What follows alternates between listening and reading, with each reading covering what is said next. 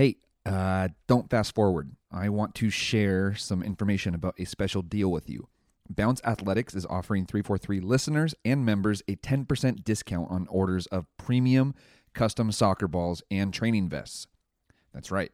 Bounce Athletics products are fully customizable, which means you can get your school or your club or your camp logo right on the balls or the vests when you order. I've personally tested their mini balls, camp balls, NFHS approved balls, and I was thoroughly impressed with everything. And so was the U12 player that I just finished training this morning. If you are running a soccer camp in 2019, Bounce Athletics can offer you fully customized, micro-stitched, textured, premium camp soccer balls for under $9 per ball. These are the same exact balls that are used by major D1 college programs for their camps, such as Wake Forest, Creighton, Texas Tech, Michigan State, just to name a handful. To receive free shipping with delivery in May, just place your order by February 15th, 2019. Email info@bounceathletics.com to start the order process, and make sure that you mention 343 so you get your 10% off of your order. This is the 343 Podcast. I'm your host, John Pronich. Welcome to the show.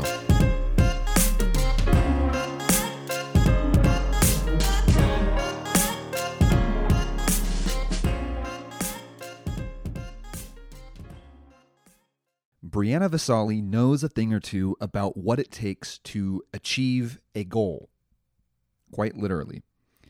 And she also knows what it takes to overcome adversity. As a young player growing up in Northern California's Bay Area, she was never the biggest or the strongest player. In fact, at just over 5 feet tall, she still isn't the biggest or the strongest player. But from a young age, she knew that if she wanted to stand out, she had to be different and better than the rest. And she knew that in order to achieve that, it was going to require a ton of extra work. So outside of team training sessions, Bree would spend her time juggling the ball around her entire block, working on turns inside of her garage, and hitting the ball against the curb for endless amounts of hours. She would also wake up every morning at 5:30 a.m. to go to the gym with her parents. Needless to say, Bree was down to put in the work. And as she climbed the ladder of American soccer, through club soccer, then college, all the way up to the national team, and eventually the NWSL, things never, ever got easier. And that extra work has never, ever stopped. This conversation with Bree was recorded shortly after her move from American soccer to West Ham United, a historic club in England's Premier League. We actually had to reschedule our call to accommodate her game that was against Manchester United. At just 23 years old, Bree is already someone that players, parents, and coaches can learn a lot from. Specifically, her desire to define her why instead of just setting goals.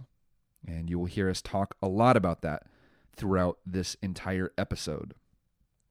This podcast is brought to you by the 343 Coaching Education Membership Program. It is, without a doubt, the best and most affordable solution to American soccer's coaching education problem. It's full of activities and lessons that are proven to work. That's why I continue to recommend it week after week on this podcast. I was fortunate enough to travel and watch 343 training sessions and games live and in person for years. That experience of doing that completely changed the way that I coach and totally improved my understanding of the game itself. Now, all of that travel and all of that time that I spent is not necessary. You can learn the proven possession-based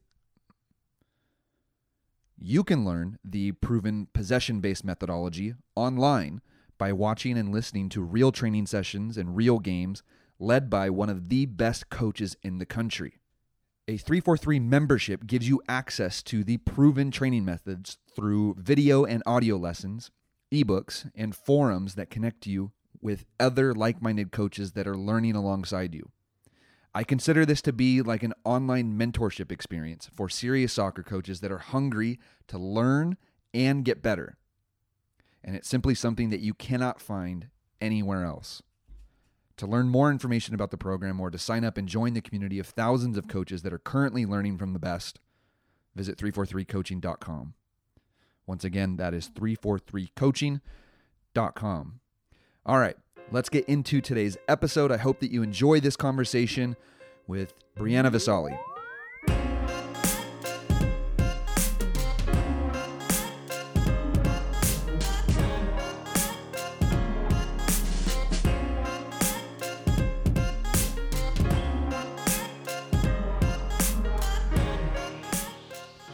Okay, all good. Awesome. Sorry about the confusion. No. I honestly thought I was being early, and then he's like, "Hey, you're late," and I'm like, "What?" All good, no problem. Yeah, it's always kind of funky, like having to go through a third party. Not it's nothing uncommon, but when there's like that middle person and no direct contact, it's like, all right, I'm just gonna sit here and hope and pray that it works out. Yeah, no, totally. I should have messaged you yesterday and just touched base anyway, so that's my bad. But all good. yeah. He mentioned that you had a change in training schedule, so that's why I think we rescheduled from our original call. Yeah, he said Wednesday, I think. And Yeah. I was like, that's when I have to play against Man United. I can't. You can't miss that game. Yeah, I was like, I can't really answer the phone. That's awesome. Yeah. Well, I'm super excited to kind of get to know a little bit more about your story. I don't know if you know anything at all about my podcast or you know what we do, but I like to interview players and kind of hear about their backgrounds and what led them to where they are today. And I think that you have a really interesting and unique story because you decided to make the trek to Europe, which is very exciting. So I want to learn about that process. Yeah, absolutely. So I don't really know. Yeah. So I guess I want to start with a question I've never asked before, because this is funny. I always do a little bit of research, or I try to do a little bit of research, especially if I don't know the person. But what does it feel like to have a Wikipedia page? Oh my gosh. Yeah, that was kind of weird. And that's really new for me. It's interesting because at first I thought, Twitter verification and Instagram, all the social media platforms would be like the first thing, but I got a Wikipedia. And I was like, wait, what? So I was flattered. And then I kind of looked over the information. I was like, can't read too much into it. But then I was like, okay, well, what if they say I'm like really heavy, or like like stupid girl things. Yeah, I know it sounds silly, but yeah, exactly. Yeah, the real important things, Yeah. That's funny. Interesting. Yes. Okay, well let's kind of let's dive in head first. Maybe if you could explain to the people that are listening. This is pre-recorded, by the way, so it's not live, just so you know. Awesome. Yeah. So if you could just explain to people that are listening, maybe who you are, where you are, and then we can kind of pick your story apart and figure out how you got to this point where you're at today. Yeah, sounds wonderful. My name is Brianna Visali. I'm also known as Bree in the soccer world. I'm 23 years old, and I'm technically a American citizen, but I'm currently playing in London, and I'm also a British citizen, and that's why I'm here, luckily. That little caveat is very, very important.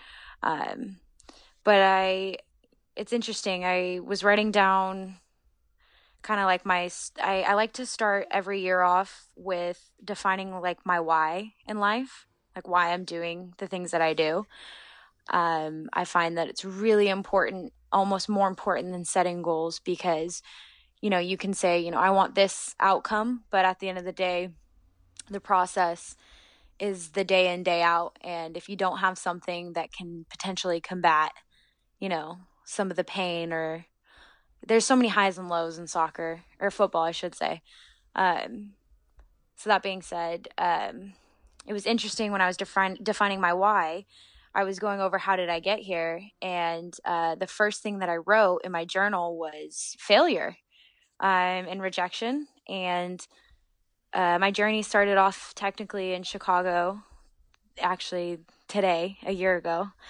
I was drafted by the Chicago Red Stars, and yeah, I thought, awesome. I get to play in the NWSL. This is amazing. And it was a little different than my expectations. It's not necessarily a guaranteed spot on the team, and they already have technically what they're going for. So you know what I mean? You're just kind of naive when you come out of the college system. You're like, oh, yay, just get to walk on to a professional team. And it's not really like that. So I didn't end up getting signed to the Red Stars, and spent 4 months in Chicago with a host family who kindly let me stay with them rent free. And I worked one job before practice and then another job at night, and then would go to practice obviously in the day, and then eventually found someone to get me abroad, and that's why I'm here now. So yeah. And where are you? Because you didn't say what team you're with. Oh yeah, sorry. I'm playing for West Ham United, and I'm living in London currently, East London. So awesome. Yeah. Man, there's so many things that you just mentioned in like a 2 or 3 minute introduction that are so powerful and so important, and actually mean a lot to us. So again, like going back to, like, you might not know anything about our podcast or what we do or whatever, but just a second ago, I hit publish on today's podcast episode that went out that's all about the MLS draft and the MLS Combine, and our own personal experiences working with players that have been part of that process, and people that have been drafted and then, go through preseason and then just get discarded. And it sounds like you've kind of been through that entire process as well, which is, people don't, see, I'm going to get myself in trouble if I say this out loud. I'm going to say it anyways. People don't realize that, these same problems that are happening on the men's side are happening on the women's side of the game in American soccer as well. And it kind of just gets pushed aside because the MLS kind of takes center stage. So I know that people are going to, be angry faced right now that I just said that out loud, but I think it's a truth. So, well, yeah, I mean, that's a huge reality, and that's part of my story. And, as much as people want to be upset about, the system, it is what it is at the end of the day. I can't sit back and get angry. If anything, it's a challenge for me to become a better player. But I mean, it's a little disheartening when you're wrapped up in this idea of pursuing your career, and then you're told, no, you're not, you know what I mean? And you get told, like, you can stay and practice, but that's it. You're not getting a contract. We're not paying you. So it's like, it's like, I agree. I've been there. And I tried to change it, though, instead of dwelling more so on that definitive, because what my coach maybe didn't see in me in Chicago, maybe another coach would appreciate. And obviously it's a challenge to grow too as a player. So, yeah, it's an interesting system, and I agree with you. But I think I've had time and perspective to be like, no, you're going to grow from this. Don't let this define you, if that makes any sense. Absolutely. One of the things that's really interesting to me too is that, as you get to a point where you're going to like a draft, like or something like that, or a combine, or just the top level of soccer in the United States or in the world, you're dealing with people that have, for the most part, been the best players on their teams throughout their entire youth or throughout their entire careers, right? So even if you're dealing with like a second division player, that second division player was more than likely the best player in their team growing up.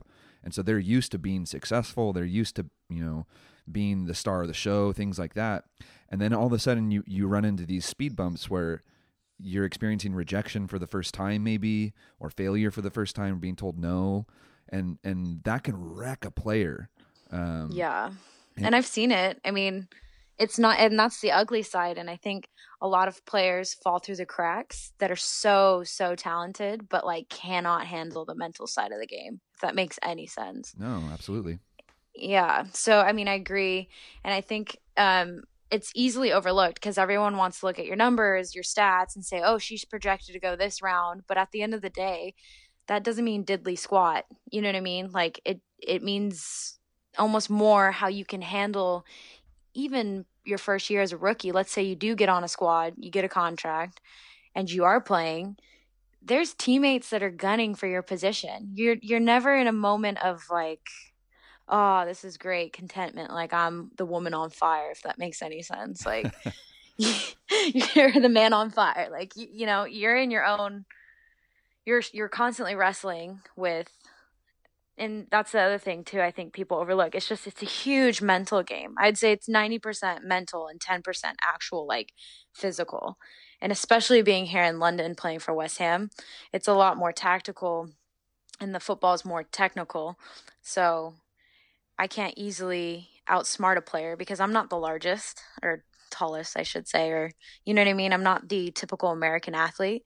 Um, but like, yeah, there's players just like me in this league, if that makes any sense. So thinking speed and speed of play, all of that becomes so important. And that's, in my opinion, decision making. Again, coming back to your mental. So yeah, it's interesting when you're at this level.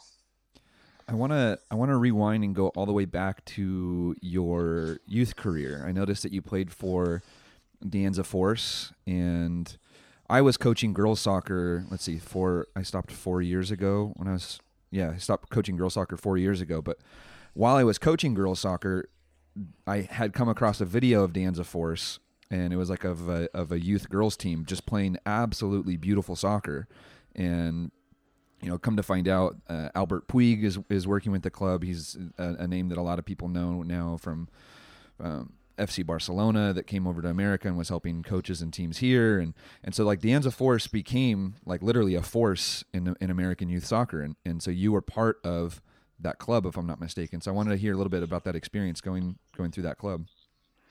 Yeah, definitely. I was able to play with the Force for a couple years. But for the most part, I was actually competing against the Force. Oh, wow. And I was with like a no-name club. And to be honest, like my story is riddled with, you're not good enough. You're never going to be good enough. You're not tall enough. You know what I mean? Like even when I went to college, oh, you'll never play. You're too small. Thanks. Oh, you're going to the draft. Oh, you're never going to get drafted. You're too small. So like, you know what I mean? It's a constant, and I don't want that to be my motivation in life. Is like, oh, I'm gonna prove them wrong. But yeah, definitely when I would play De Anza specifically, it was beautiful soccer, and I, eventually joined them. Um, but yeah, it's amazing the amount of players that they turn out. I mean, look at Tierna Davidson. She just got drafted number 1 overall this draft.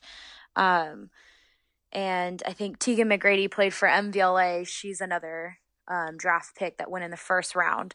Uh, a lot of those girls actually that I grew up playing with and against are world class players, and it's because of that environment that you're talking about, that kind of European style soccer that at a young age gets brought in by these amazing coaches like you had mentioned. And what's really shocking to me is that the East Bay area specifically is just like a hotbed for talent, especially in the youth girls game.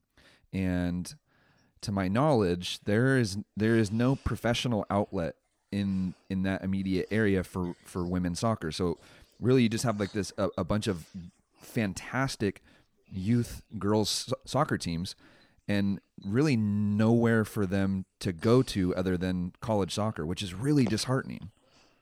No, I agree with you completely. In fact, it was funny. Someone asked me, "Oh, did you always aspire to be a professional soccer player?" And I was like, "No, I never really had that experience where I went to the games. I used to go to San Jose Earthquakes games when I was a kid, but that's not a chick out there. Like those are all dudes. Like, it's great. It's fun. It's a good environment, but I'm not seeing like that type of path, if that makes any sense. And I still think it's it's mind-blowing because it's a huge market there. I mean, I even think about the trainings that I would pay for, and my parents would sacrifice money for me to get one-on-ones with coaches, if that makes any sense. And it's still surprising to me. I think maybe FC Gold Pride was there for 1 year.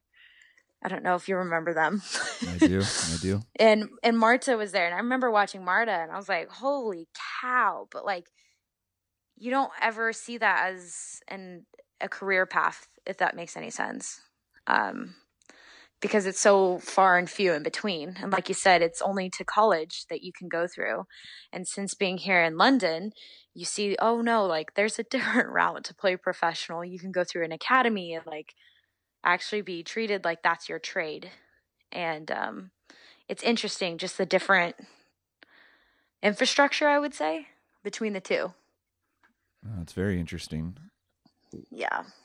What do you think that you did differently when you were going through your youth career that just enabled you to keep pushing forward and make it to where you have made it today? I definitely think, while I say I don't want to be motivated by, let me prove the haters wrong. Like, it definitely, you know what I mean? Like, it definitely was something that pissed me off. Like, I was like, how dare you put a label on me and tell me what I can or can't do? You know what I mean? It's like, who are you? So, to be honest, I am one of those weird kids. Like, if you were to ask my parents, like, I'd come home, I'd go to the gym with them at 5 a.m. and I would do some sort of workout with them. And this is it started in junior high because my parents got a gym membership, and it was kind of like when they went, they had to bring me, but I would work out with them. So started at like a really young age of going to the gym. So 5 a.m. usually in high school, I would start going to the gym and then have school and then go to practice, come home, still want to be playing. So I used to juggle the ball around the block. I know it sounds weird, but like I would make sure the ball didn't drop and I would walk and juggle. And then if I couldn't do that one night, I would smash the ball into the curb and then like try to pass and receive and turn. And then I would be in the, garage working on footwork when there was no lights outside. And I was just a weird kid, like completely unusual, not like, I don't know. I just was always wanting to play and wanting more. I think the best way to describe it is like an intense hunger for something. And I just couldn't help but wanting to do my best. And that was with everything pretty much I did. So school was something that I attacked, and obviously sport. But I mean, it ended up paying for my school. So that was nice. It's always nice. And then, I kind of was like, no, like I'm passionate about this. I want to keep going. And then I think it was like my sophomore year in college, I came to the realization that this is something that I love. And I'm one of those freaks now that enjoys doing sprint workouts and, loves pushing myself to the very brink of breaking because I just couldn't get enough, if that makes any sense, and wanted to see what I was capable of. So I don't know what to call that, but that was me. I know it's weird. Yeah. It sounds like a lot of that experience that you just described was self-motivated, and I guess what I'm curious about, because I'll frame the question. A lot of parents are going to be listening to this podcast, and they're always wondering what they can do for their kids to better enable them to go down this path, right? And a lot of times the players that are the best players that make it are very, very self-motivated. And if players need to be encouraged or pushed to do extra training twice per week, or if they need to be dropped off, somewhere in order to practice on their own or practice with anybody, that's not always the right recipe for success. And so I'm curious what your parents maybe did differently, or what your parents did for you, and how they became part of your story, other than just being your mom and dad. Yeah, I mean, obviously I want to give credit to them. They're probably going to listen to all of this and be like, what the hell, man? But yeah, I mean, like, to be honest, like I said, I was a weird, I don't want to say weird. I was just, highly self-motivated. And unfortunately, like, parents want the best for their kids and they're willing to do anything for them. And it's honestly admirable, to be so selfless. And my parents did the same thing. Like, they made financial sacrifices and time sacrifices. Hell, they came to practically every college game that I played in. But at the end of the day, even at the draft, my stepdad's like, "Aren't you proud that we, blah, blah, blah?" And I said, "We," in my head, right? And I'm like, "We? What the hell?" You know what I mean? I was like, "You didn't wake up every morning at 5 a.m. and like push yourself." And I know it sounds terrible, but like it really does come down to the kid. Like, you really gotta want it. And actually, that's a lesson that I learned even after I finished my college career and I was, working on my professional career. Is, you're gonna get told no so many times that you're gonna have a day where you break down and you're like, "Am I actually supposed to be doing this with my life?" Like, it's not like an easy walk in the park. And if you can't believe in yourself and fully like grasp that you can do it, and you're supposed to be there, slash your passion outweighs the pain that you're going through, um unfortunately it's not meant for many. I mean, it's like, what, 1% of the population are professional athletes. And it's not like every single kid's gonna make it that far, if that makes any sense. It's just not for everyone. Hey, sit tight. We are going to hear a quick message from our sponsor, Bounce Athletics. As a part-time DOC, I had a budget, and we needed training gear every year, and it just was getting more and more difficult to find decent, high-quality, affordable training balls. That's Zach. He's the co-founder of Bounce Athletics. And as a coach, he was having a hard time finding quality soccer balls at an affordable price. So he started searching for ways to solve that problem for himself and for others. We've been able to experiment with a lot of different textured materials and construction methods, and I think we've really got it dialed in to where now, with our training balls, we're providing super high level training balls that have all the modern technology in them for a fraction of the price of global brands. Zach and Bounce Athletics are offering 343 members and listeners 10% off orders of those custom premium soccer balls that he was just talking about. If you are hosting a soccer camp this summer and you want to get 10% off camp balls with free shipping and receive everything by May, just place your order with Bounce Athletics by February 15th. Email info@bounceathletics.com to start the order process, and be sure to mention 343 to receive your 10% discount. All right, let's get back to the show. Talk a little bit about your college experience. Where'd you go? What was that like, being a smaller player in a very physical college environment, and what were some of the things that you excelled at because of the skills that you had developed of being a smaller player, and maybe what were some of the things that were a little bit more difficult? Yeah, I think definitely, and this is where I'll give my parents props, is like, they never really said anything about my size or made it a thing. Actually, my stepdad used to call me his Rudy, which I thought was hilarious after watching the movie with him. I was like, really? But definitely think that through the environment that I was in the youth programs, kind of like you mentioned, the force, how technical it is. I think I was very technically gifted in retrospect. I mean, at the time I would be like, no, I'm okay. Like, I'm not that good. But like, when you look back, you're like, oh, the college game is really physical and fast.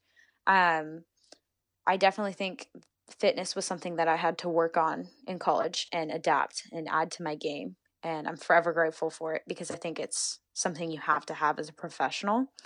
But I think my speed of play and always having like a good spatial awareness really has put me in successful positions. In addition, I think my senior year, I scored 14 goals, 7 of which were PKs that I don't want to say manufactured, because some of them were well, warranted.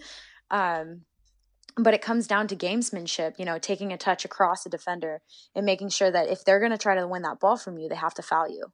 And it was like every single time I got in the box, all I had to do was take a touch across a defender. And if she tried to slide or nick the ball from me, which she couldn't get, she was going to get me. And sure enough, it would literally happen every single game. And so I got 7 goals from all of the PKs that I got, just being in the box, being crafty enough to just move the ball or even have the skill to keep it tight enough so that they couldn't poke it away, if that makes any sense. Yeah, and then 7 of which obviously were from the run of play. But it came down to obviously manipulating a back line and being able to practice that in college. And luckily I had a very technical team in general. I'd say the West Coast Conference is a better soccer playing conference than most conferences that you see in the United States, because it's more predicated usually on physicality, large rosters, and the ability to just kind of use players as, I don't want to sound, I don't know how to say it. Like, I don't know, like another person that come off the bench, you know? It's just like they run through players instead of it just being tactical and technical. So a smaller squad couldn't afford that kind of mentality, if that makes any sense. Yeah. Absolutely. I've had the privilege of interviewing Anson Dorrance, and he's, pretty widely criticized for using that method that you just described of having a big roster and, subbing and just running over teams. And he's 100% okay with it. Like he's at peace with his decisions. Like, yeah, like I'm here to win. I'm not here to mess around. I'm going to win. And this is a winning formula.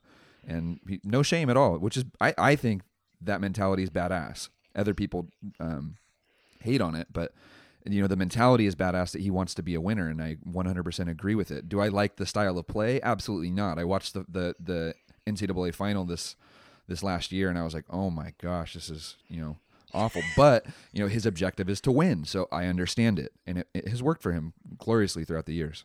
So yeah, definitely. I mean, we've seen North Carolina. Pepperdine used to play them in preseason. It was always a very fast and physical game, but I think it's interesting because a lot of the girls I actually met in U.S. camps and even in Chicago, and a lot of them are very technically gifted and actual soccer players. So it's interesting because when they do get together collectively as a squad, it is very, let's run at them, so to speak. But you see like the likes of Crystal Dunn, in my opinion, I think she's a very technically gifted player as well as an athletic player. And I forget, gosh, I was just about to go on a whole name list dropping of North Carolina players. And of course I'm like drawing a blank, but, you know what I'm saying though? It's like, it's interesting because they are soccer players too, but yeah, I mean, if you got to win, you got to win. I think that's his conference that he plays in, quite frankly, that probably requires that. Yeah, absolutely. Yeah. I want to. You've mentioned the experience of getting told no and being drafted and then not signed and having to bounce around, and we've kind of, people are gonna see. I need to frame this for you too, because you don't know what the audience is accustomed to. So people get mad frequently that we tend to focus on negatives, or I tend to focus on negatives. That's what they think, at least. But Okay. You mentioned that you were called into a national team camp, and I want to know what your first reaction to that was, because that has to be in my mind. I'm thinking that has to be a moment of just complete joy. So describe that moment that you got called in. Yeah, definitely. So the first time that I got called into the US U23 camp was after we finished college season last year, and it was my first one ever. I was not that player that got called in regularly into camps, and I remember the first second that I showed up, I obviously was very nervous, knew that there were seasoned players that I was amongst, because you can tell they're always louder, which is nothing against them. They're just comfortable. I was not comfortable. And first time meeting BJ Snow, and he's an amazing coach, in my opinion. And I was scared because I was like, holy crap, do I actually belong in this environment? And I remember my first practice, the first 10 minutes were kind of shocking. Like, you know how you can't catch your breath because your heartbeat is so rapid and you're so nervous and you're shaking almost. Like every touch on the ball, it feels like, you know, you're just shaking, like you can't get a firm grip. And then after the first 10 minutes kind of went by and I was hyperventilating almost. I would just remember being like, you know what, if you're going to be here and enjoy it, because at the end of the day, you're never going to get this time back, and who knows when you'll be invited back. So I kind of like took a deep breath, let it go, and then I actually had a moment with BJ after. He pulled me aside and he was like, I'm just so glad you calmed down after those first 10 minutes because you were just night and day. And I was like, I don't know, I was like fangirl. I was like, oh, like that was so cool. BJ told me that. Like, you know what I mean? So it was a crazy experience to be in that environment for the first time amongst like super seasoned people that have been there. And Jill Ellis was actually at the first practice. I think that's why I damn near crapped my pants. Because I was like, oh my God, that's the full national team coach. And my brother, like, he is my number one fan, but he's also like one of those guys that reads into everything. So he like looks at the drafts and he's like, oh, so-and-so got drafted first round, second round, third round. You're like, dude, it doesn't matter. Like at the end of the day, you know, if you have to show up for preseason and kick ass to get a contract. So anyways, he was like, oh, just so you know, if you go to camp and Jill Ellis is there, you know, that means that they could potentially pull you into the full camp. So right when I see her, I'm like, oh my God. And automatically I'm like shaking. Holy cow, it's Jill Ellis. If I got to win this header and I got to do this pass and blah, blah, blah. But at the end of the day, it's like, I don't know why I was panicking. You know what I mean? It's just like, enjoy that process of being there. And I look back on it and I kind of giggle because it's like, why did I freak out? But then, yeah, I was definitely happy that I was able to take a breath and just be like, you belong here. Like, act like it. Don't act like such a fangirl. But definitely nerve wracking. And it was an amazing experience to be there. And in the environment, I actually learned a lot. And it was really reaffirming too, because when you're at that level, you're like, you know, am I tactically that smart or technically gifted? And then when you have a coach affirming those things at that level, it's an amazing experience. So yeah, definitely unforgettable. And one of the best camps I've ever been to, was my first camp actually. So yeah, it was amazing. Was it your last camp as well? No, I knew there was going to be another camp in January, but I didn't want to get my hopes up. So I didn't think about it as much as possible. And I was religiously checking my email. And then I eventually got an invite back and I just like started, oh, well, I didn't tell you. I started crying when I first got my invite because I don't know, like as a player, I forgot to mention too, my grandpa was born in Canada. And for a little while I was kicking out around the idea of, you know, circumventing the US system and, you know, going to Canada and playing. But my mom was born in England. So I wasn't sure how to do that. But my coach reached out to the Canadian coach at the time and he was like, you know, we don't know who she is, for one. And two, you know, what's so quote unquote world class about her? And my coach was like, oh, she's a fit player. And I was like, really, dude? That's what you told him? I was like, of all the things you could say to an international coach, it's not, hey, she's got a good engine. You know what I mean? I was like, come on, help me out here.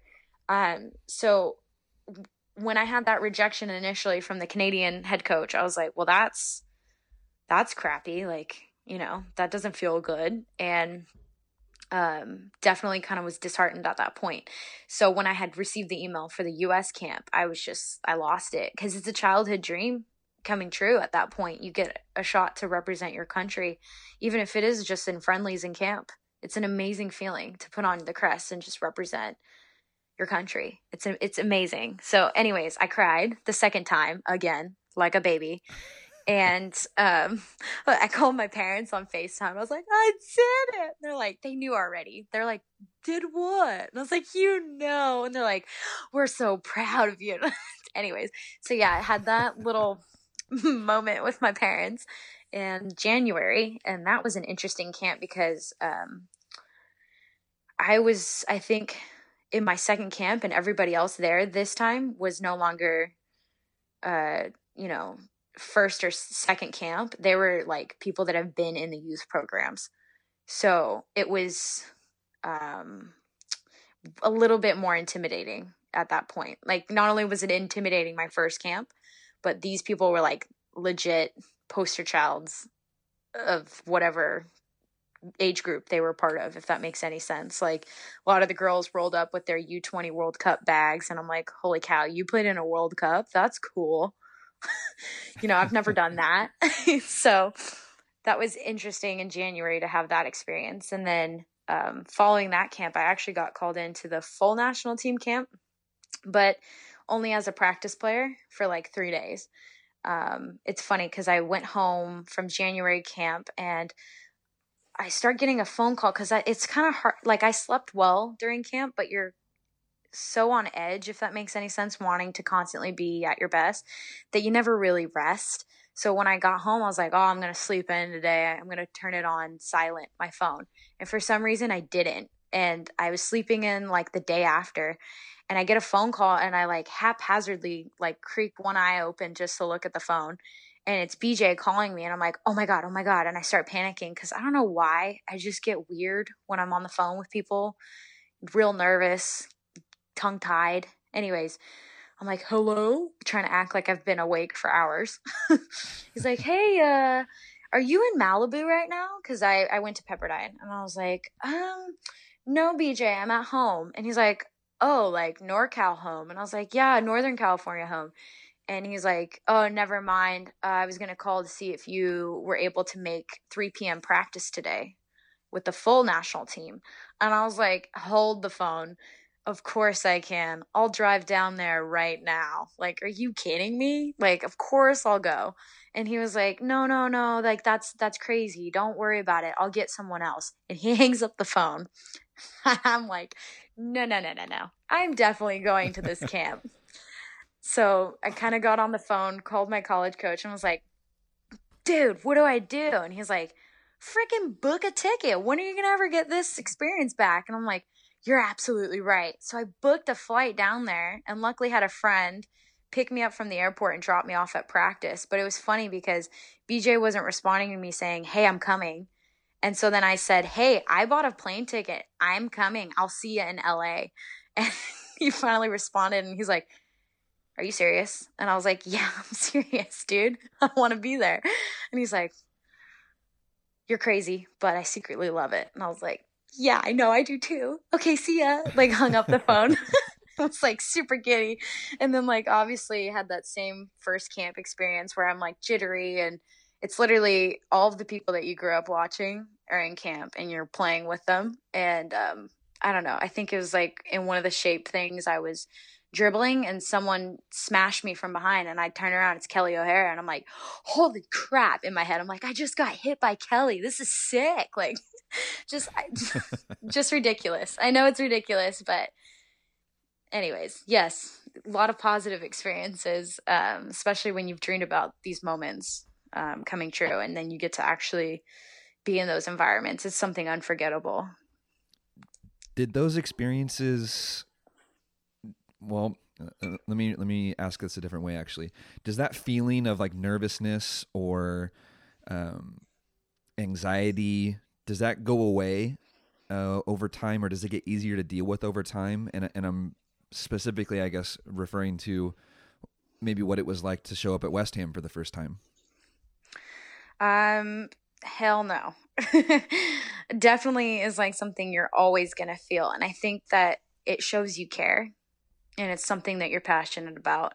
Otherwise, you wouldn't have those nerves of caring so much. I think the best advice that I got from a teammate was just connect the first pass, and then the rest will flow.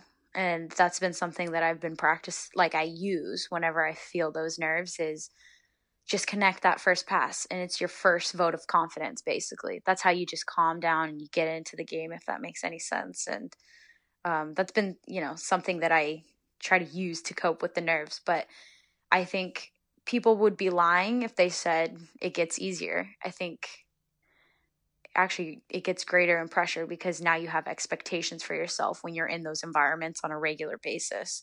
So mentally, I framed my first camp as, you're lucky to be there. And because of that, I just had fun, because I didn't think I was going to get invited back.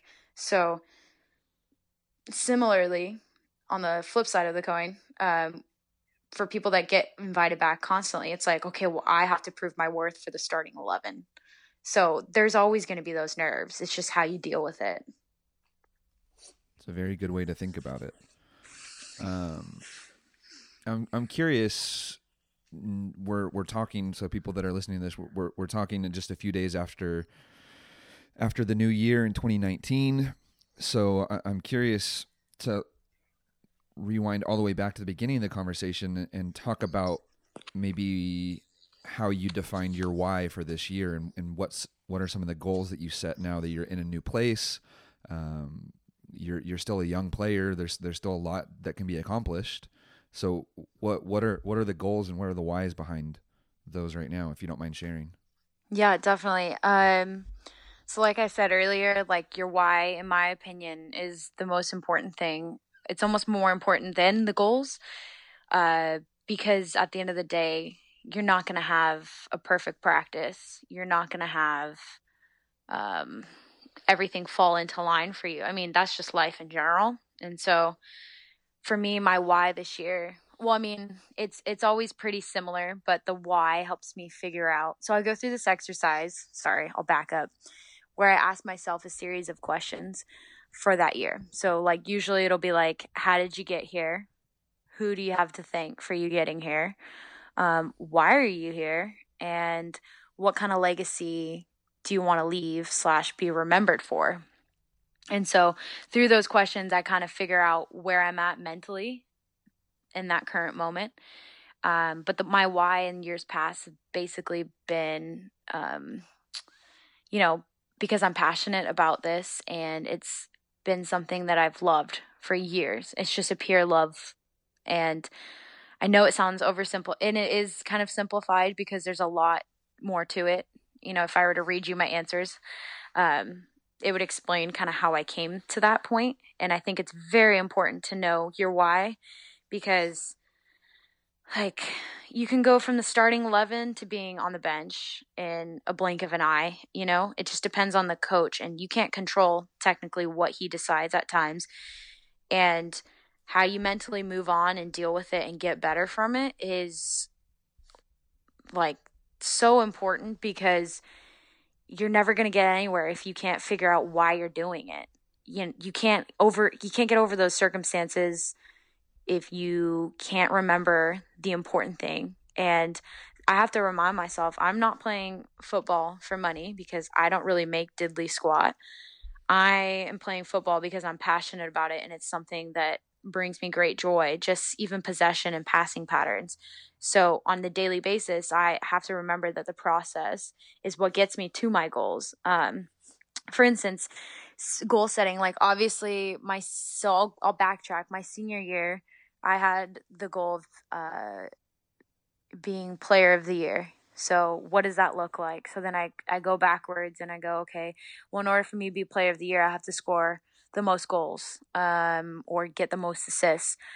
That means you typically average, I think in years past when I looked at the statistical data, it was like a goal a game or something in conference, and something like, I forget what the assists were. So I was like, all right, that's my goal. Each game, I'm going to try to get a goal. And then from there, you backtrack even more. Okay, so how do you score goals? Well, I decided to not manufacture goals. I hate saying that, but, be crafty in the box, be a fox in the box, try to find the ball and be in the right place at the right time. How do you do that? Well, you practice it at practice. How do you do that? Okay, well then when you get in those situations, you have to be clinical. How do you be clinical? You practice. So I would get up before Wednesdays and Thursday practices and hit, I think, 40 balls total into the back of the net. And it was simple shots, but just the process of me seeing it hit the back of the net gave me that confidence in the game. I'm going to nail it. I've done this like 40 times each week, almost twice or 3 times a week, if that makes any sense, before practice. And then from there, you know, that's where you get your process goals of like, okay, well, in order for me to be clinical in front of the goal, I have to show up and hit 40 balls because I know that's what's going to help me get to there. So it really breaks it down to like a step-by-step thing. But, there's going to be those games where I don't score a goal and I don't get an assist. That is what it is. You can't, sometimes it just doesn't work. So if I were to go home from those games every day disappointed, I'd become a freaking head case and be like, oh my gosh, like I'm 2 goals down and I need to be technically 3 goals up, blah, blah, blah. I'm never going to get player of the year. It just is too much stress. And then when you show up for the game, you're shaken because you're wanting to score a goal, if that makes any sense. So at the end of the day, you have to remember your why, because you could get fixated on the outcome, which are goals. Goals are outcome-based things. And a lot of times you can't control the outcome, but what you can control is your attitude, your energy, and the preparation that you put into it, which is the process, in my opinion. So that links back to your why, because it's greater than sometimes the disappointments that you're going to face in trying to attack your outcome-based goals. I know it sounds pretty wordy. I hope that's makes a lot of sense, but that's something that's super important to me and I think has helped me over the years. Okay, well, you said a lot of words, but what's the why or the goal for this year, though? The why or the goal for this year? Yeah, sorry, I was just trying to explain. No, it's good why.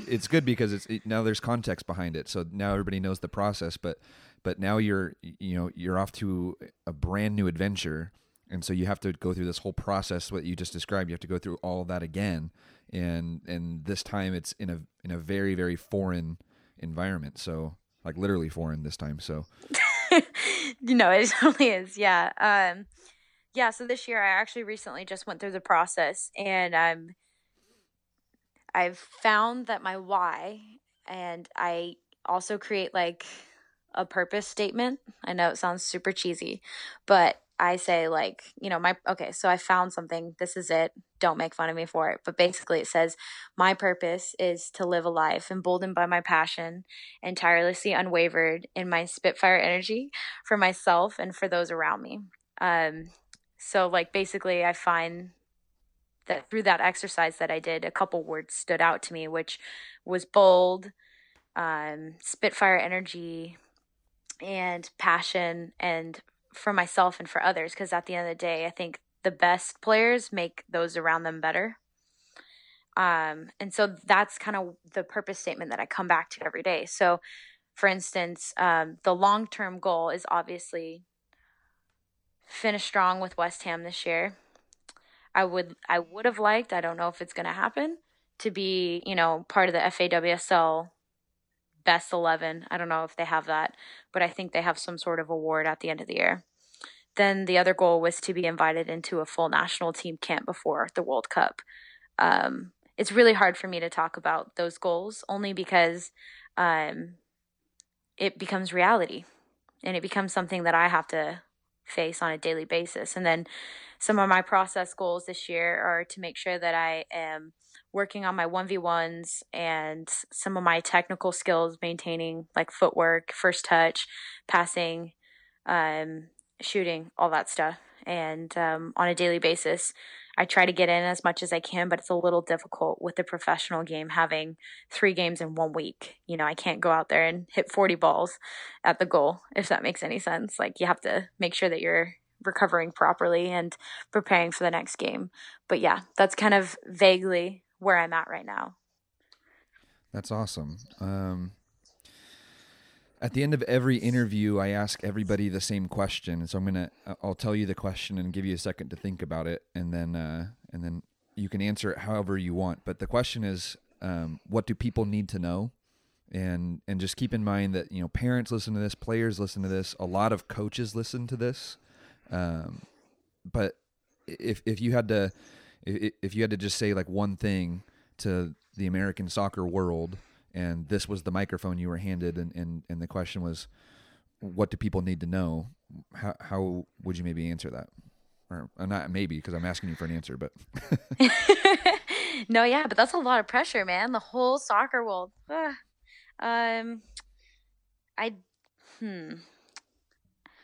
If I had to tell the whole soccer world in the U.S., one piece of wisdom, it would be that if you want something, then you have to believe it deep down that it's going to be something that you can achieve. Otherwise, you're going to have a lot of people tell you no, and a lot of people say that you're not good enough. But at the end of the day, you decide, and that's your choice. So yeah, I know it's very general, but it's honest. Yeah, that's me. That's good. Where can people follow your journey and connect with you and just keep track of what you're up to and how you're doing over at West Ham? Yeah, you can follow my social media account on Twitter and Instagram. It's at @BrevaSally. And you can also follow West Ham Women on Instagram and Twitter. And I'm easily Googleable, according to you. I have a Wikipedia page. So hopefully somewhere it'll have a link to me. Or maybe you can tag a link in your podcast. But yeah. Absolutely. Bree, this was one of the most energetic interviews I've ever done. Yay! So thank you so much for your time and for your energy, and absolutely best of luck over there. I'm going to keep tabs on you for sure. I'm super interested in how the rest of your season's going to go. And so yeah, just best of luck. And if for whatever reason you feel like there's ever something that we can do for you, just let us know. Yeah, definitely. Thank you for having me, and I really appreciate it. Definitely going to subscribe. I love podcasts, and so I'm so glad I found you. So this will be awesome. I'll be catching up and messaging you, and yeah, thank you again for having me. I really appreciate it.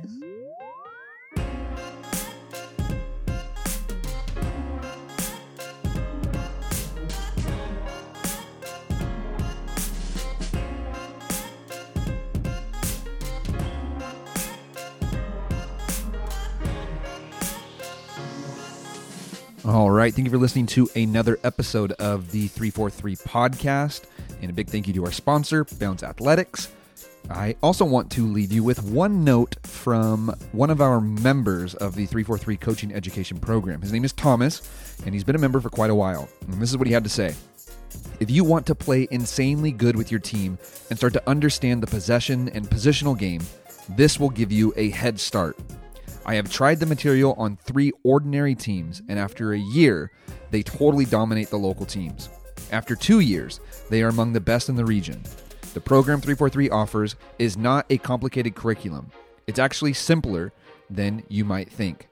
But instead of more, you have to go deep in every detail.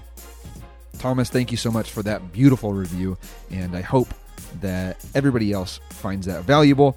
If you want more information about the 343 Coaching Education Program, the program that helps support and fund this podcast, you can visit 343coaching.com. All right, we will catch you guys next time here on the podcast. Thank you so much for listening.